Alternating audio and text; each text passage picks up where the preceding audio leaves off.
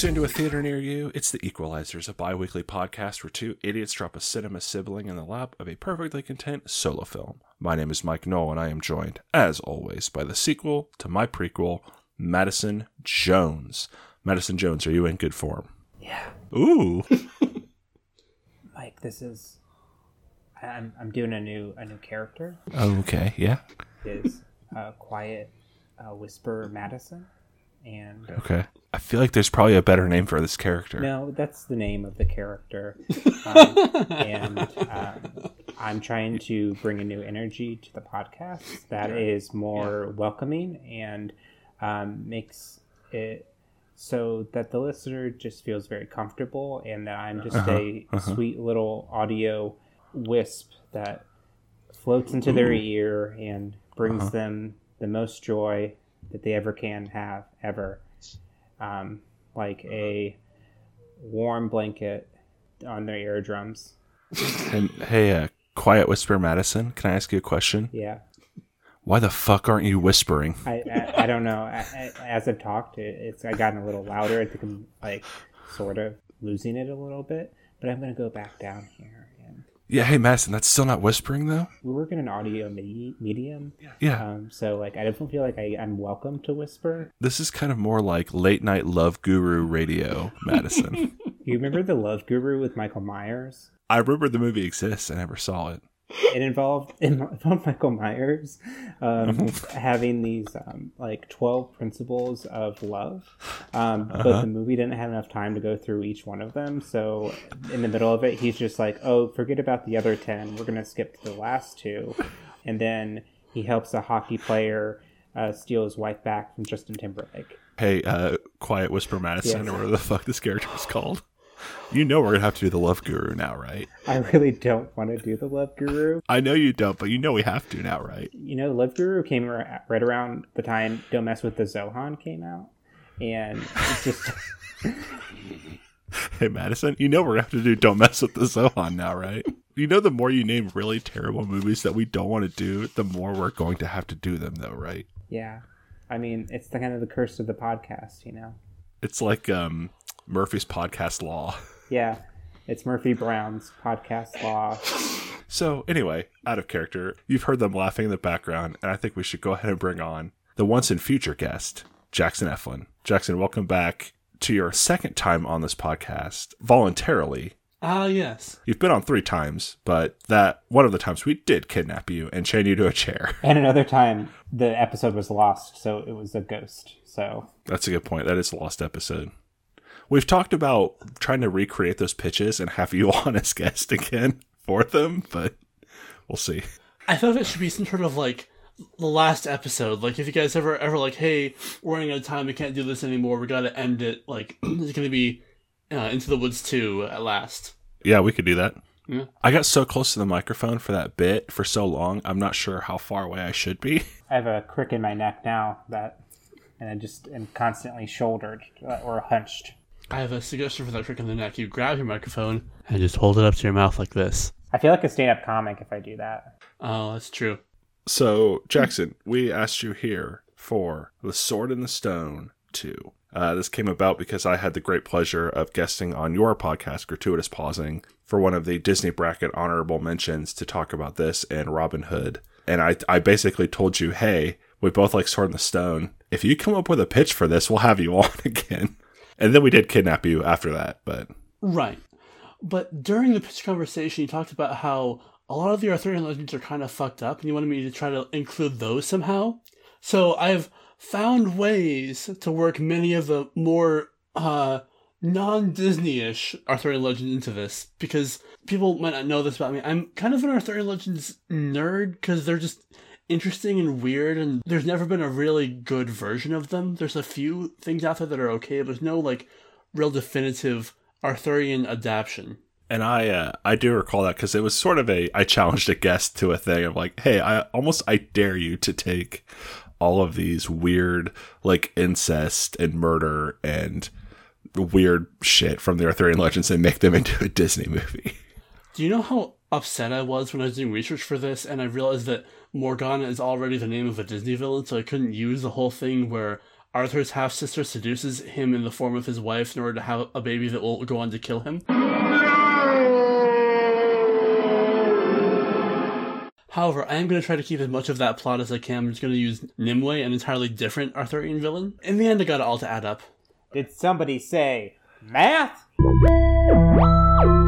math is out there. No one said that. Oh, okay. Never mind. But speaking of math... The math is out there. I actually don't have any math facts this week. Sorry. Womp womp. Welcome to this week's segment, Jackson's Geography Facts.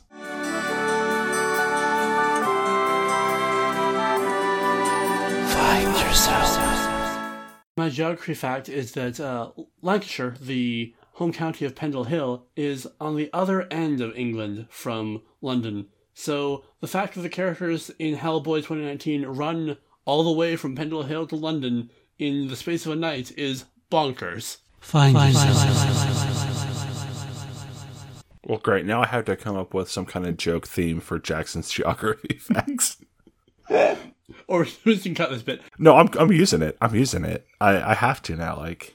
Well, Madison may not have the math facts, but I stand firm, as always, in the midst of my garden. That's right, gang. It's time for Daddy's Tomatoes.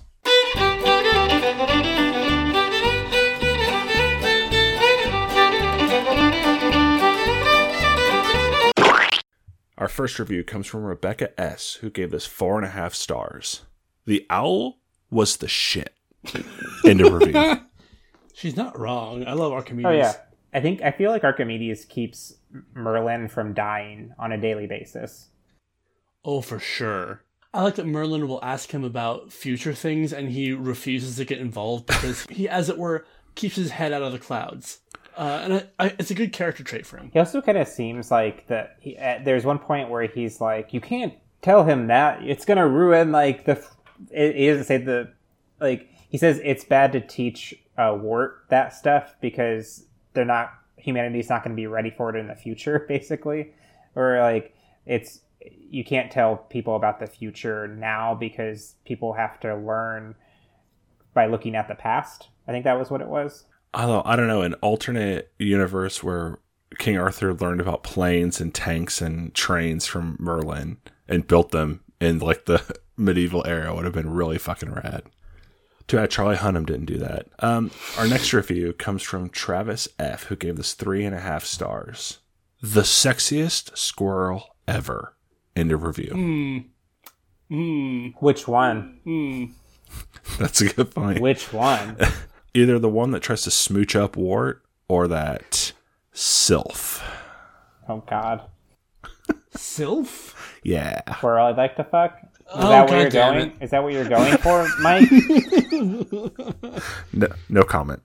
I don't know. I think Merlin Squirrel, I don't know. He had the kind of like the guy from the Golden Compass, the guy who flew the ship. What's that dude's name?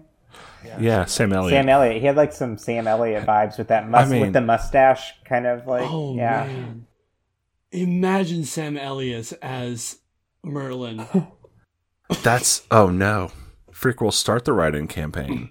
Madison, you can't bring up Sam Elliott and not give us just a taste of that good Sam Elliott impression you got. You gotta turn into a fish, Wart, to learn about life and knowledge, and don't get ate by the alligator, man. You gotta fight the alligator on your own, Wart. Thank you. Don't fuck the squirrel, Wart. Madison, for me, I need you to say like Hicketus Fricketus Spricketus Frunk, but in that voice. Hicketus Fricketus Wicketus Fraught. Thank you. When I was on Gratuitous Pausing, I told Jackson and Shaggy the thing that I realized that this time through is that Arthur's going to have to tell everybody his first kiss was with a squirrel. Right. It's like probably the saddest part of the movie when the lady squirrel is on the top of the tree, longing for Wart because Wart and Merlin basically tricked her. There is a very great discussion of all of this on Gratuitous Pausing. Honorable mention, Robin Hood versus Sword in the Stone, which I will direct your attention to for all breakdowns of some of the not okay sexual stuff going on in that scene. We're a comedy podcast, so let's bowl on through to Ignatius C. This is a comedy podcast? You wouldn't know it by listening. I know. Yeah. If you read the tags, it says comedy. Ignatius C. gave this 2.5 stars. Wow. What a letdown. A sword and nothing. Needs ninjas. That's true. That's very true. Jackson, does your sequel have ninjas?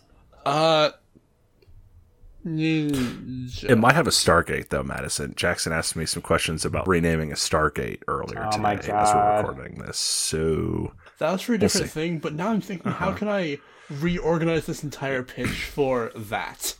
I asked Jackson if it was for Sword in the Stone, and they said it's for something else. But, like, honestly, why would they ever tell me the truth about that? Like, That's true. the first rule about Stargate is never tell the truth about Stargate. Season 9 was great. I'm only on 5. Shh.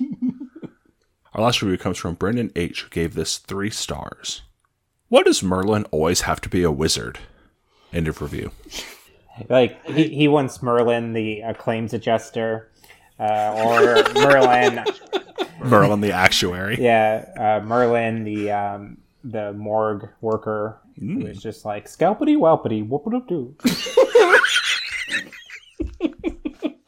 Corpsity porpsity, whoop-a-doo-doo. Good. Well, that's the end of the tomatoes. So unless anybody has anything else. Madison, if you want to go on about 5 more minutes of your Merlin the Morgue song, we can. If not, that's fine too. Embalming, babalming, do-do-do-do. No. I like how all of your ideas involve Do-do-do-do. a morgue word, something that vaguely rhymes with it, but ends in idity or sidity, and then do-do-do-do. Do-do-do-do. Interestingly, there may be some historical precedent for that. See, like, Merlin comes from, like, general, like, Celtic UK mythology, well, pre-UK, whatever. And a aspect of that was this idea of people who mourn the dead are too connected to death and are therefore unlucky.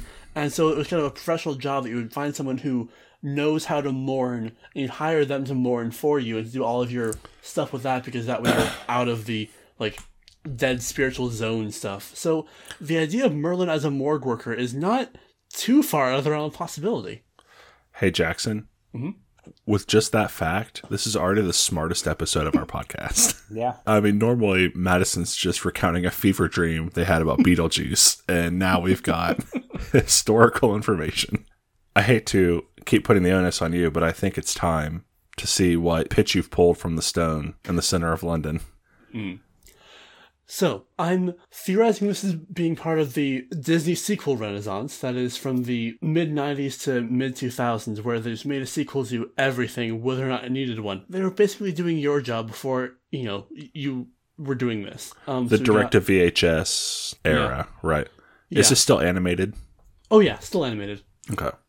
And so this is what gave us Little Mermaid 2, Beauty and the Beast, The Enchanted Christmas, Mulan 2, Tarzan 2, which was a prequel. Was Mulan 2 called Let's Get Back Down to Business? Sadly, no. It was sort of a 7 Brides for 7 Brothers thing, but with only 3 of each. When will my reflection again show who I am? It was just Mulan 2. What a waste. And Hunchback of Notre Dame 2, where Quasimodo gets a girlfriend. But yeah, so I'm kind of using those kind of rules, so I'm going with that sort of idea. So, songs we don't need, worse animation. The characters are all the descendants of the main characters in the first movie. And we're rehashing a lot of the story bits. So, I'm going with, like, Arthur's kid, and the villain is Madame Mim's kid, and that kind of thing. Okay. So this is Disney's The Descendants. Pretty much, but only with the Arthurian characters. I'm for it. Yeah. I mean, I'm for it. Do you have songs for this as well? Ideas, at least, in titles, or?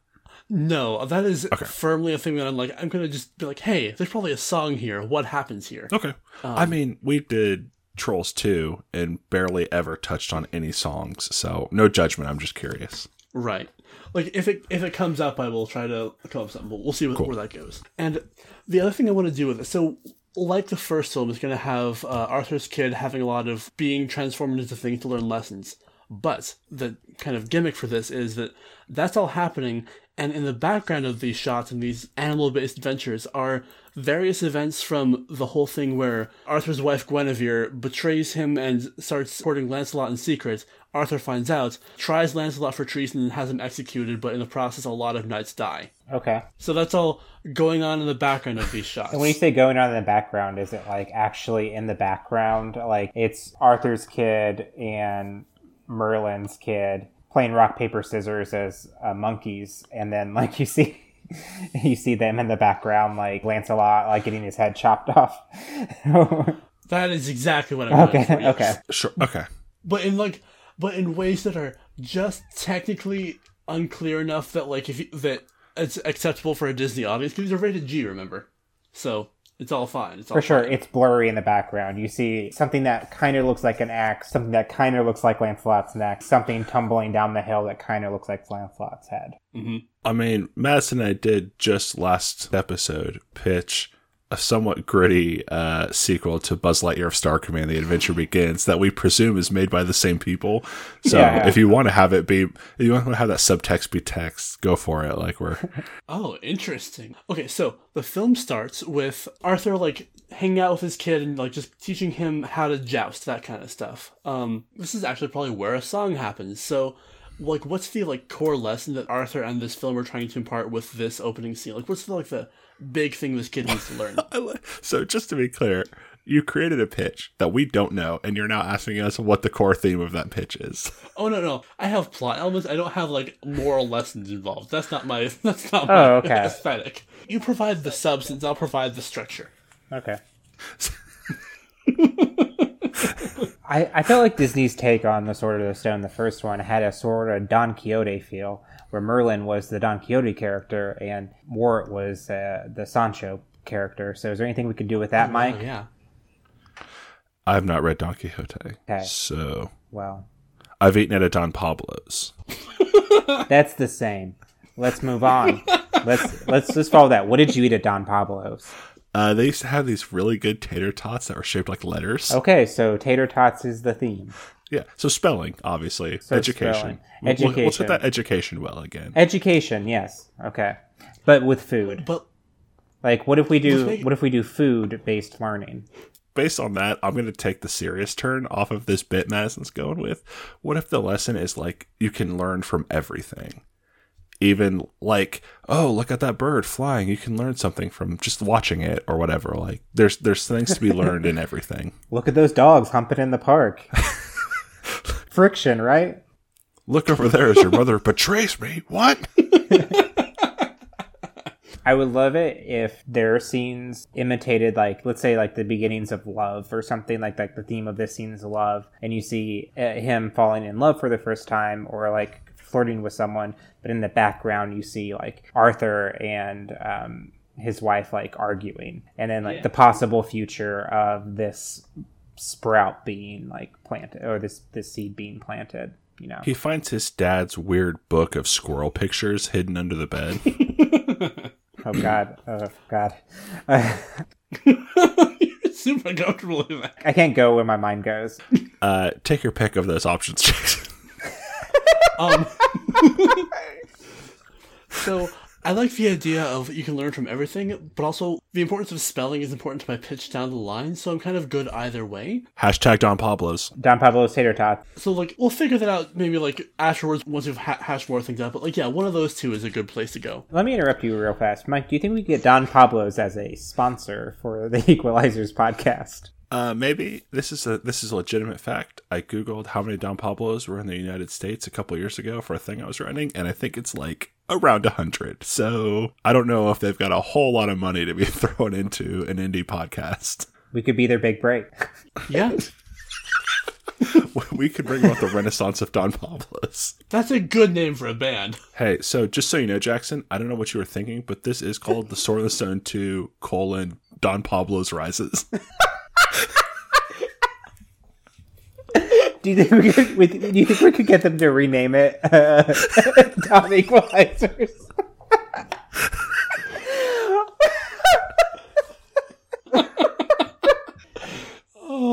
So it turns out Arthur's son is actually named Don Pablo, right? Oh, man, I had a plan for this, but, I mean, this bit is very good, so I guess it is now. There's no that plan.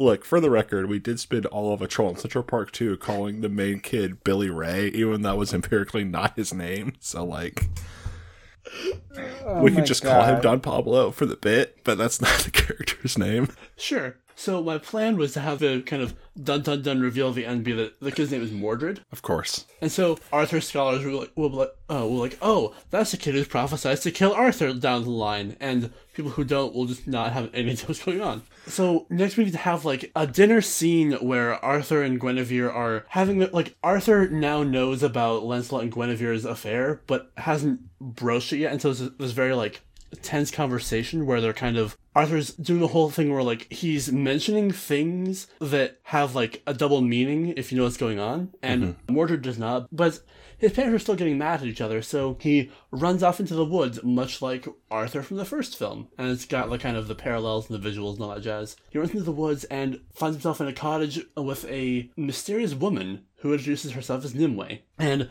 she's going to be our Merlin analog for this film. But, and this is probably something that that will be found out over the course of the film, she's Madame Mim's daughter, and she's after Merlin's spellbooks. I mean, Merlin's your dad, though, right? Because, I mean, we all know how those babies get made. You know what? Sure. I hadn't planned on that, but, like, offers more chances for the incest vibes, because she's historically the person who seduces Merlin and turns him into a tree. So yes, he's also her dad. I'm just imagining a bunch of sex toys dancing around the room, like, as Merlin, like, waves his wand around. But you don't mean the magical kind. Okay, I was the only one who thought that was funny.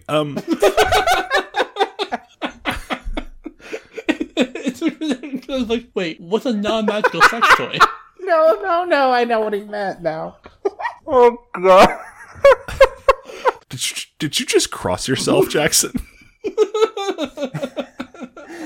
I told a joke so bad, Jackson converted to Christianity. Okay, so her plan here is to essentially turn Mordred to the dark side and get him to go along with her evil plans.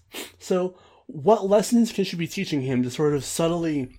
I don't have notes for this bit. What lessons can she be teaching him that will kind of convince him that his dad is evil and he should go over to the side of evil and so forth? I've been re-listening to Super Mario Bros. : The movie, : 2, : Mario is missing : the movie recently for reasons. And so I feel like Daniel has set the stage for Sword of the Stone 2, in which there is a very politically charged abolish the monarchy and kind of song. Like, maybe her thing isn't so much overtly evil as just like the power structure that you're a part of is bad. Okay, so I'm here for that, and I have a way to work it in too. So we know that Madame Mim is a time traveler because she has playing cards in her house, and playing cards didn't, like, the kind of like, you know, like hearts and spades and that kind of thing, those didn't reach the Europe until about the 1300s, even though they were invented in the like 900s to 1000s AD China. But the film takes place in the 500 to 600s, so Mim's probably a time traveler collecting games from across the timescape because we know she likes games. So that means she probably also knows about communism from the future. Does she have Yu-Gi-Oh cards? Oh, she 100% has Yu-Gi-Oh cards. Cool. Does she have Carcassonne? Carcassonne. Ooh, crisp. From her mom's travels in the future, she knows about socialized medicine. But her mom was struck by that one, like, plague that Merlin gave her in the first film, so she's trying to get Merlin's time travel spell books to go to the future and get her mom socialized medicine. Because her mom is now too weak to time travel, and she doesn't know the magics herself, because she's not that good. She has to steal a fairy godmother's wand to break the spell. And pretty much. So she and a bunch of kids from other Disney villains have to infiltrate and steal it, right? Yes, that's exactly it. But all she has right now is just Arthur's kid. Wait, she has Arthur's kid? Like, I like the idea that she's a time traveler. Like, what if she wants to go back in time to the first movie and, like, mess up the lessons of Arthur? Oh, I like that. Hey, Jackson, what if you throw out your entire pitch that you've been planning and just do this? No, that sounds great, because what better way to mess up the lesson of being a squirrel than sending your kid back in time to seduce his dad as a squirrel? You said you wanted the incest. You said you wanted it. Okay, for the record, I don't remember saying I want the incest. I remember saying I remember saying work in as many of the weird shits from the original as you can. That's true. Yeah, I like the idea of going back in time and messing up the lessons. So yeah, I just need it very clear that I did not say the phrase to you, I want the incest. Well, you just said it online, so someone's going to take that and turn it into a 23-minute like remix. yeah. So are you thinking that like Mordred was the pike that tried to eat fish Arthur, and like he was the hawk that tries to eat bird Arthur, and that kind of thing? That's fun. Cool. How do you justify the idea that killing Arthur as a kid would also then erase Mordred from the timeline? A wizard did it. Fair enough. I mean, Arthur's kid probably wouldn't want to kill his dad, right? Because it means that he wouldn't exist. That's Right. literally what I just said. Cool. But why would he do that? Like, I guess He wouldn't necessarily have to know. So maybe she's not telling him this. Maybe she's just like doing this and not telling him that's his dad bird. That's just a bird. Okay. I mean, the idea also is just trying to kill him messes up the lessons inherently. Yeah. So he doesn't have to succeed. He could just like show up and throw a wrench in it by attempting to kill him. Yeah. What if the intention is to kill Merlin? Because Merlin is the one who sets him on the path. If Merlin was not there, Arthur would have became probably a knight or a squire, right? And then maybe eventually he would have been called to battle, and then maybe he would have fought in like the war, right?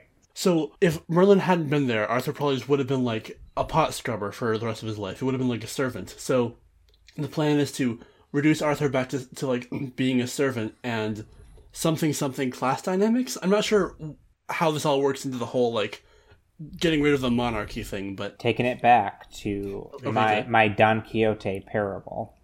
Okay, awesome. Or what if Arthur becomes like he's a servant for all of his life, but he's like seeing like these stories of these knights and everything, and then he eventually, as an old man, becomes a knight, and he just becomes Don Quixote. Yeah, I'm into it. What if he's a pot scrubber and he's looking for a way to advance and he discovers magic, and as an old man he becomes Merlin and travels back in time to train his younger self to be king? That's great. Yeah, that's great. But maybe when he travels in time, what if because Merlin can't remember everything, because he at the beginning of the movie he's going to be here, but he doesn't know who it is, right? He has approximate knowledge of many things. Yeah. So what if before he goes back in time to teach himself, what's the woman's name? Madame Mim or Nimue? Madame Mim, she does something to him to make him forget everything. Sure. Or he's just really old and he's senile, so he doesn't quite. What if, because of all the time traveling stuff, he's not sure of which timeline he's in right now? So he knows, certain things are going to happen, but he's not sure, it's like Can the Wizard. Some things are fixed. Someone always falls through that hole in the thing, but sometimes it's Arthur, sometimes it's Kay, sometimes it's, I don't know, Gwaine, whoever. One time it was the wolf, who's now also a wizard. Yeah, exactly. What if we introduce a scene at the end of the first one now, like a post-credit scene, where Merlin shows up in Arthur's room, and it's your kid, Arthur. Something's got to be done about your kid. I knew you were going there. Fuck you. I know. I couldn't let the fans down. Yeah. Good. I was waiting for the 1.21 gigawatts somewhere. Okay, so a lot has been nebulous. Let's lock down what the plot is so far. Well, this is arguably your pitch, so I think you pick. What are we locking in? Okay, so Back to the Future. Don Quixote. Don Quixote. Don Quixote. 1.21 gigawatts. Don Quixote. Make like a tree and get out of here. Arthur's kid falls through the roof. Nimue gets him to go back in time and tricks him into messing up the lesson of Merlin somehow that gets Merlin killed, or at least gets Merlin out of the picture. And Arthur grows up a pot scrubber, and seeing no way out, he takes up magic and becomes Merlin, goes back in time to fix his own timeline, and then creates the original story. But but Nimue keeps doing different things with different kids, so there's now multiple timelines where Arthur becomes different levels of Peasant's Knight to King, one of which he becomes Don Quixote. And in this iteration that we've now gotten to, Merlin isn't sure which timeline he's in at this point. Did we just create Into the Arthurverse? Yes, we did. Yes, we did. I want. It should look more like Primer, honestly, but yes. I really like this. I want. Also, the bit where there's like a lot of timelines happening should be a musical number. Okay. Anyway, go ahead. Madison, what would that sound like? Time 2, 1, 2, do. Yeah, something like that. So what if him as a pot scrubber? So there's all this like tension between like in the kingdom. Like, is he the pot scrubber for the king, or do you? Or Sir, still just in Sir Ector's house. Yeah, I think it's just Sir Ector's house. Okay. Like in the first film. Okay. So what makes him be like, I have to take up magic so I can stop things like this? Because he wants to like change. He wants to change the future, right? Or like he wants to become greater. Like, why? What is like the event that makes him want to take up magic? Oh, so like all through the film, there's like these like. There's a bit where Kay's like, oh, box his ears. So it's clear that doing violence to your servants is totally fine. So maybe like either him or some other servant is subject to violence by the aristocracy. I just rewatched tonight the Russell Brand remake of Arthur. There's a line in there where he's spending just shitloads of money, and somebody says, like, how can you justify spending all this money during a recession? So maybe Kay is throwing this lavish party, and at one point it comes down to the kitchens and it's like, oh, by the way, I'm cutting your pay, or something like that. Like, Sure. it is a time of Kay or Ector like spending very frivolously, while Arthur and all the other serving people are like living like less than hand to mouth. I think someone has to like die or something, right? I think it needs to get to the point where he like maybe he starts out with black magic and then he makes his way back or something. Like, because he said like, oh, I never touched this stuff in the first movie, but like maybe he knows of it. He said he clearly Merlin knows of black magics, but he says he doesn't go there. That could be a Merlin timeline where he didn't dabble in black magic. Mm-hmm. That's true. Or are we assuming Merlin is the same in every timeline? It's just the same Arthur, just messing through timelines. I mean, we got to have a start point of where it starts to like tree out, right? Like, so what is the start point where it starts to tree out into the other ones? I think, and Jackson, you can make this decision. I feel like we take the original Sword in the Stone as the prime timeline, and then maybe the kid that Jackson's talking about, Don Pablo, does the events of the second one where they go back in time, and that's what spirals into the multiple timelines. Like, it fractures. Right. But that's up to Jackson to decide. Every time this kid becomes Merlin, it still creates someone who's trying to destroy Merlin. So it's just like two time travelers having a fight, basically. Okay. Yeah. Sure. I like the idea of someone dying at some point. I'm not sure like who should die. Who needs to be the dead person? I think an easy answer is the cook, from the first one. Yeah. Because she's a serving person who presumably has an influential role over Arthur. Yeah. In a sense. And it could also be, I don't know, like, it could be a love interest or something they can introduce, and then, like, she dies, or it could be... That squirrel! It could be the squirrel. Okay. Hear me out. What if it's the wolf? Okay. I'm not sure why. I'm just like, what if it's the wolf? That's just a thing. I don't have a good reason. Maybe we should cut this bit. It'd almost have to be a serving person, though, for Arthur to take up magic to overthrow the monarchy. In the prime timeline, Hobbs comes down with the mumps at one point. So what if Kay is spending all this money for, like, frivolous stuff, and, like, he could spend the money on getting Hobbs, like, treatment for his mumps, but he doesn't, and then Hobbs dies of the mumps. That's good. So, I guess we come back to what happens in this movie, because we have multiple Arthurs and Merlins and Mims and Nimways and squirrels and wolves and Kays and Ectors. Like, what's the... A good thing we could do is have them all end the same way, right? So it's kind of like they spread out and then they, like, close out in the same way. Like, it's like, oh, you can't, like, change the future that much. Like, it's all gonna, like, end up the same, like, in some way or another. There's some destiny that, like, is always we're stuck with. Are we tracking multiple timelines then in this movie, or is it a cut from timeline A to timeline B now, and C and D, or is it we're following Don Pablo and or Nimue and or Merlin Arthur. I think we're like cutting between the timelines, right? And then I think the movie starts with Arthur's kid going to the daughter of, I keep forgetting her name, Lady Mim. Lady Mim, and Madam Lim, Madam Lims,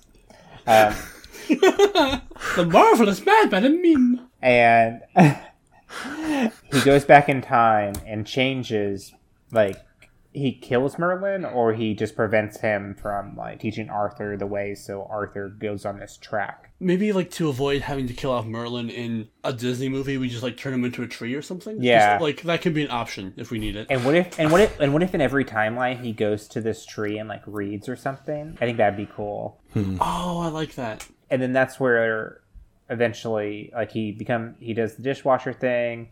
He sees this event what happens that sets him off on this path, and then the multiple timelines happen. How many timelines do we want? Is it the 4? Is it 4? I feel like 3 is a good number, if only because it's not too many to keep track of, and it's like you could have like a servant, knight, king kind of thing. That's good. I think that works pretty good. It's like easy to differentiate. You don't have to like have too many things happening, and it's okay. So, but what actually happens in this movie? Like, what is the premise? What's the plot? How do we get what? Like, we have a really good framework of these 3 alternate universes or timelines going, but is it like, are we tracking Don Pablo or are we tracking timelines? Like, what's? I think we're tracking war in these multiple. So this timelines. is a what if. This becomes a what if movie. Yeah. Okay. Yeah, I think Don Pablo's gone by like the first, because I think Don Pablo might not exist, or he maybe exists in another way. Well, he'd be in the King timeline, surely. Yeah. And that's where we can keep Jackson's entire original pitch is in the King timeline. So when we started this, we had the whole like you can learn from everything. So maybe like somehow like these like 3 different timelines, like the whoever is the main part of this learns some lesson from all 3 of them, and it like collapses at the end to like.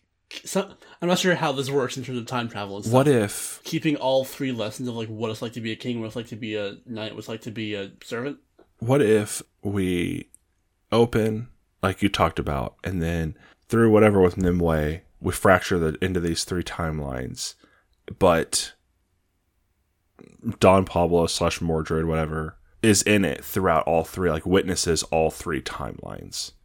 Sure. And so learns these lessons, and in the 3rd one, then they're back, and it's like the king one, and learns to like be a decent king or whatever. Like, I don't know, or abolishes the monarchy, whatever. But the lesson is learned by going through all 3 timelines. Yeah, that makes sense. And that way then we keep the learn from everything, because if the lesson is learn from everything and then we don't have a character actually follow through on that, it just feels like that's not really a theme of the movie. It was just a weird song we had in the beginning of one timeline. And at no point has a Disney sequel had a song about learning from things that then never comes up in the movie. That would be completely unrealistic. You know what? I'm not Walt Disney, Jackson. I have fucking integrity. So.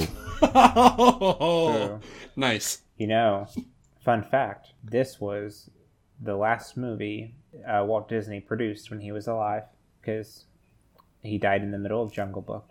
If you can give me a year, we can make that a math fact. He died in 1966. Fun math fact. And I mean, he's cryogenically frozen under the Pirates of the Caribbean ride anyway.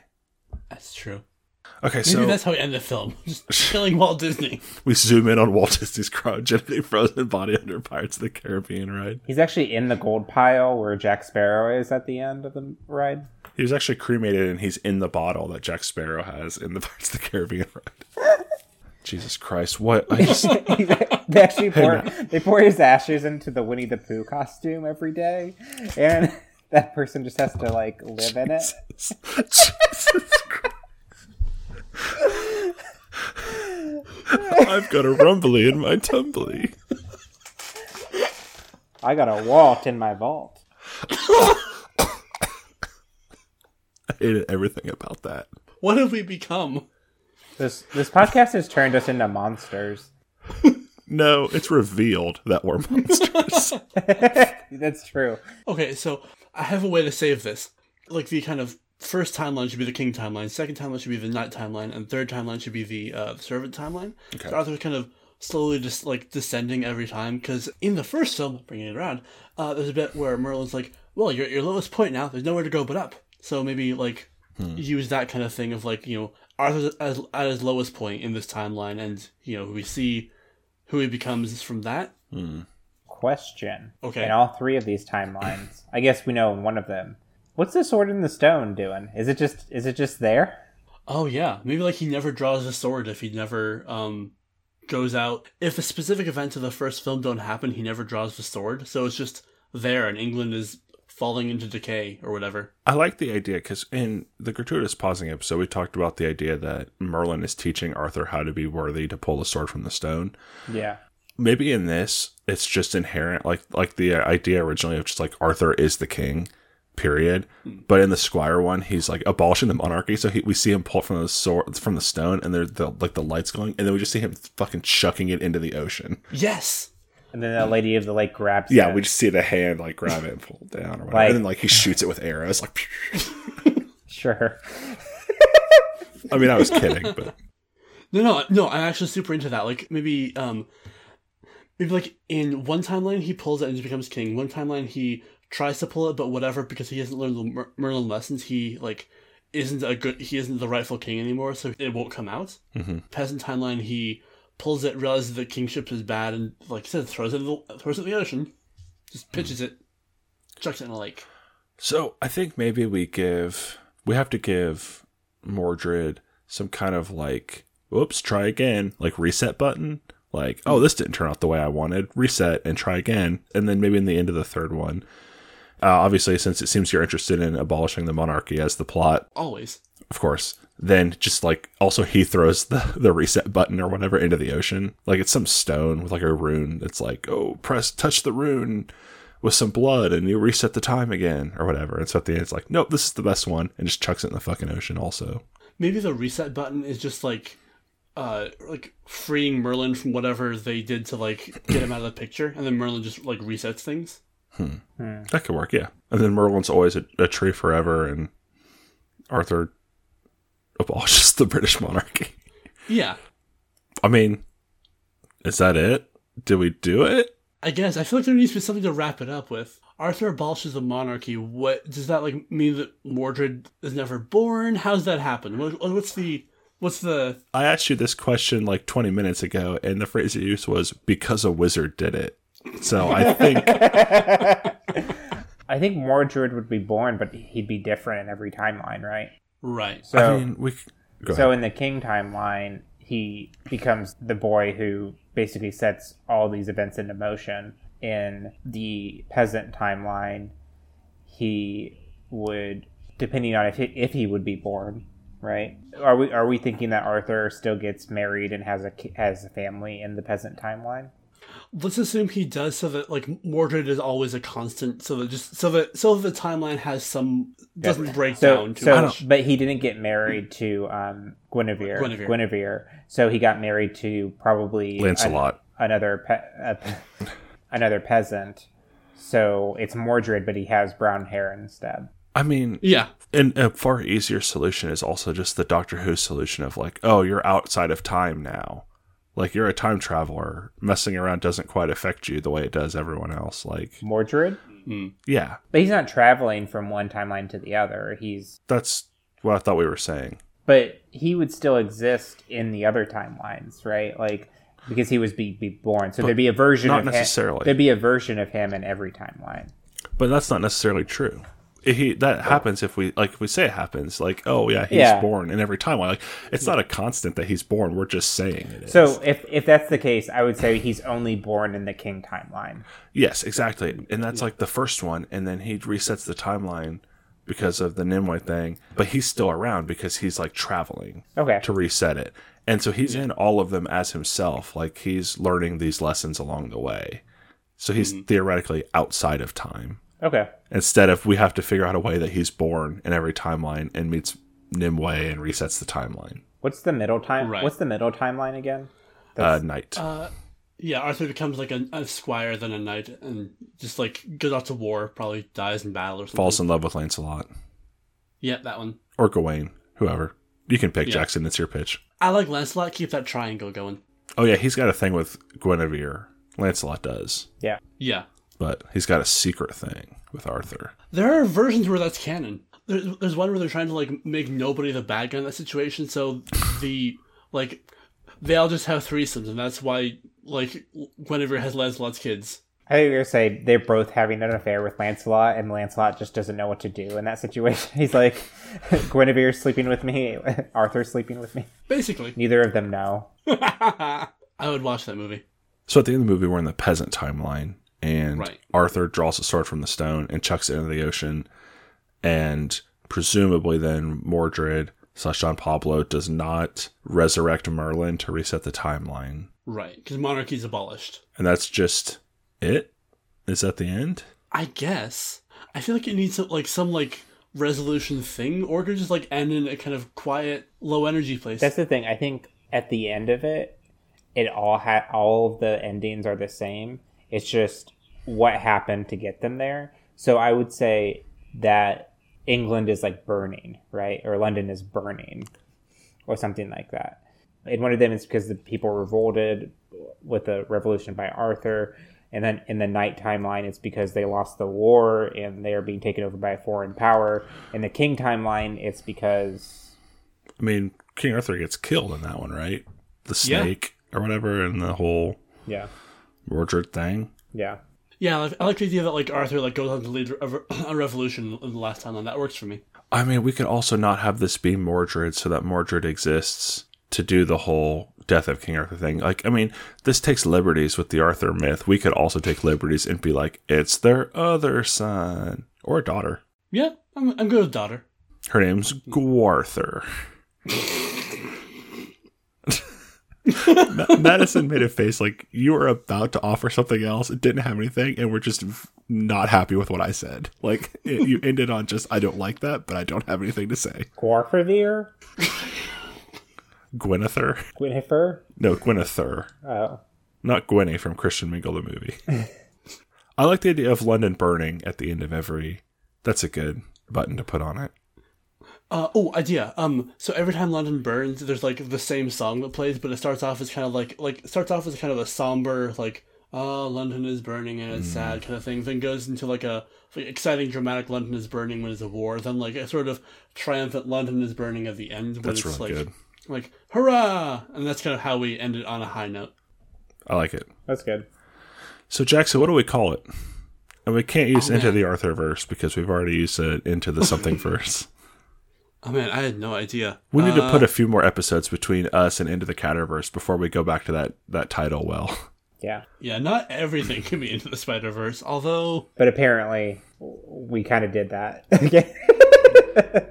I don't know. This is more like... it's more time travel. It's not dimension. Yeah. Sword in the Stone 2, : or is it just a standalone title like Sword in the Time Knife?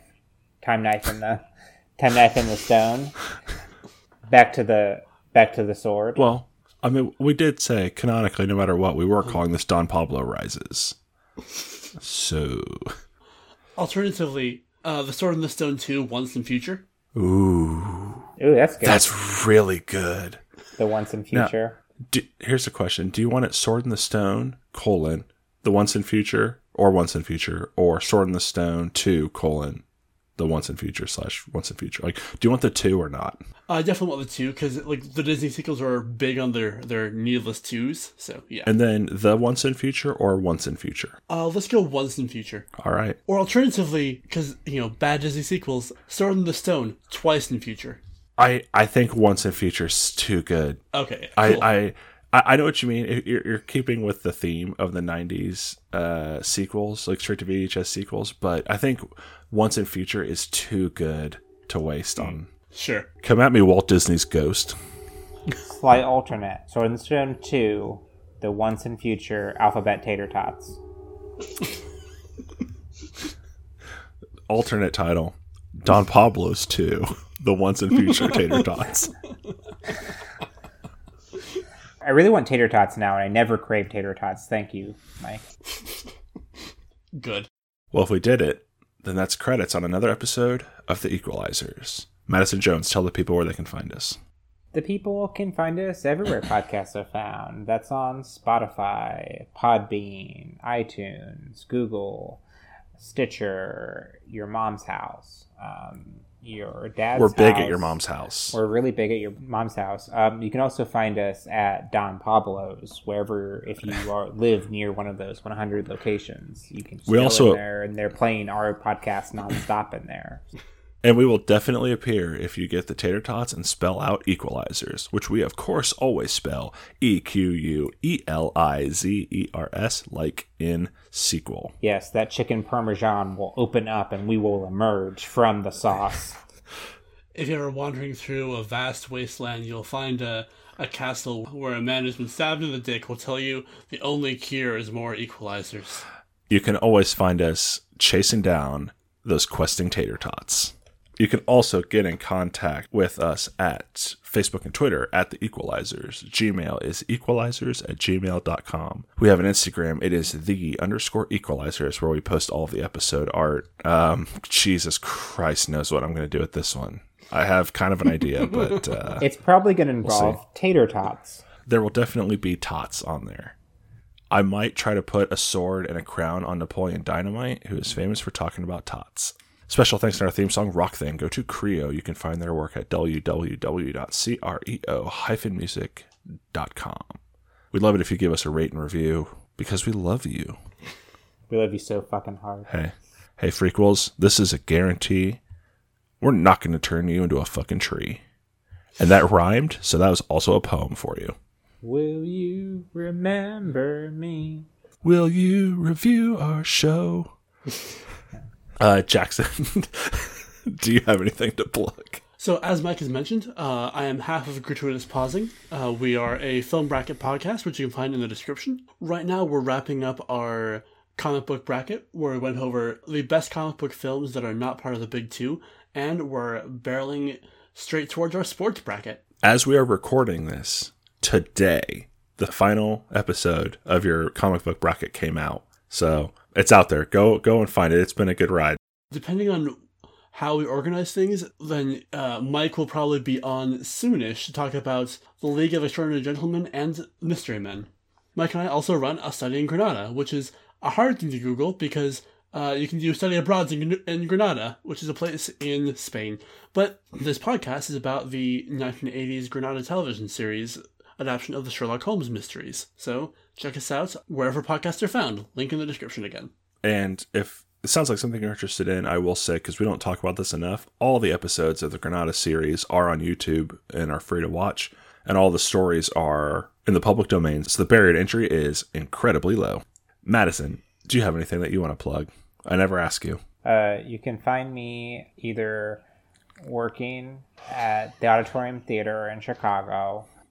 Madison doesn't work there, just hangs out in the lobby. Yeah. Smells the flowers. You can find me at Blue Man Group Chicago. If you want tickets, hit me up. Or you can find me talking to people in my graduate cohort about what artist we should tour on this project we're doing this semester. Those are some strong plugs. Those are some very strong and very specific plugs. We're gonna do this chamber music duo that are apparently the two artistic directors of the Lincoln Center. So hey, if that's your thing, find me. I regret asking. So Jackson, next time, and I have to say the bar is set perfectly for you because the last challenge you received was the pest. So. Yeah, please don't give us anything like the past. Oh, I only picked good movies. Well, my 1, 2, 3, 4, 5. My fifth alternate is a bad movie, but the rest are good ones. All right, so keeping with the themes of Britishness and magic and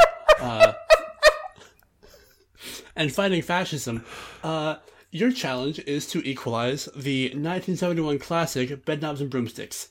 Okay, I've never seen this movie. I've never seen that movie either, so So my elevator pitch for it is Angela Lansbury becomes a witch in order to fight the Nazis. Sweet. Yeah, I'm down. I'm so down to clown. This is a favorite movie of my mom, actually, so she'll really enjoy this episode when she eventually discovers what a podcast is. Oh, that's fair. All right, well, tune in next time as we tackle Bedknobs and Broomsticks 2.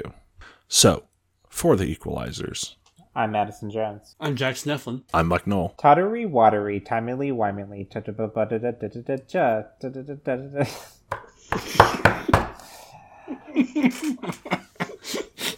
That's it. That's the magic words. Just play in the space a little bit to see if we get to. It's like rolling with advantage just to see if you crit. Tottery, waterly, flippity, flop. Timety, wimety, embalmity, trop. Scalpity, wappity, whippity, do. Whatever did squirrel fucking do. Oh no. To be continued.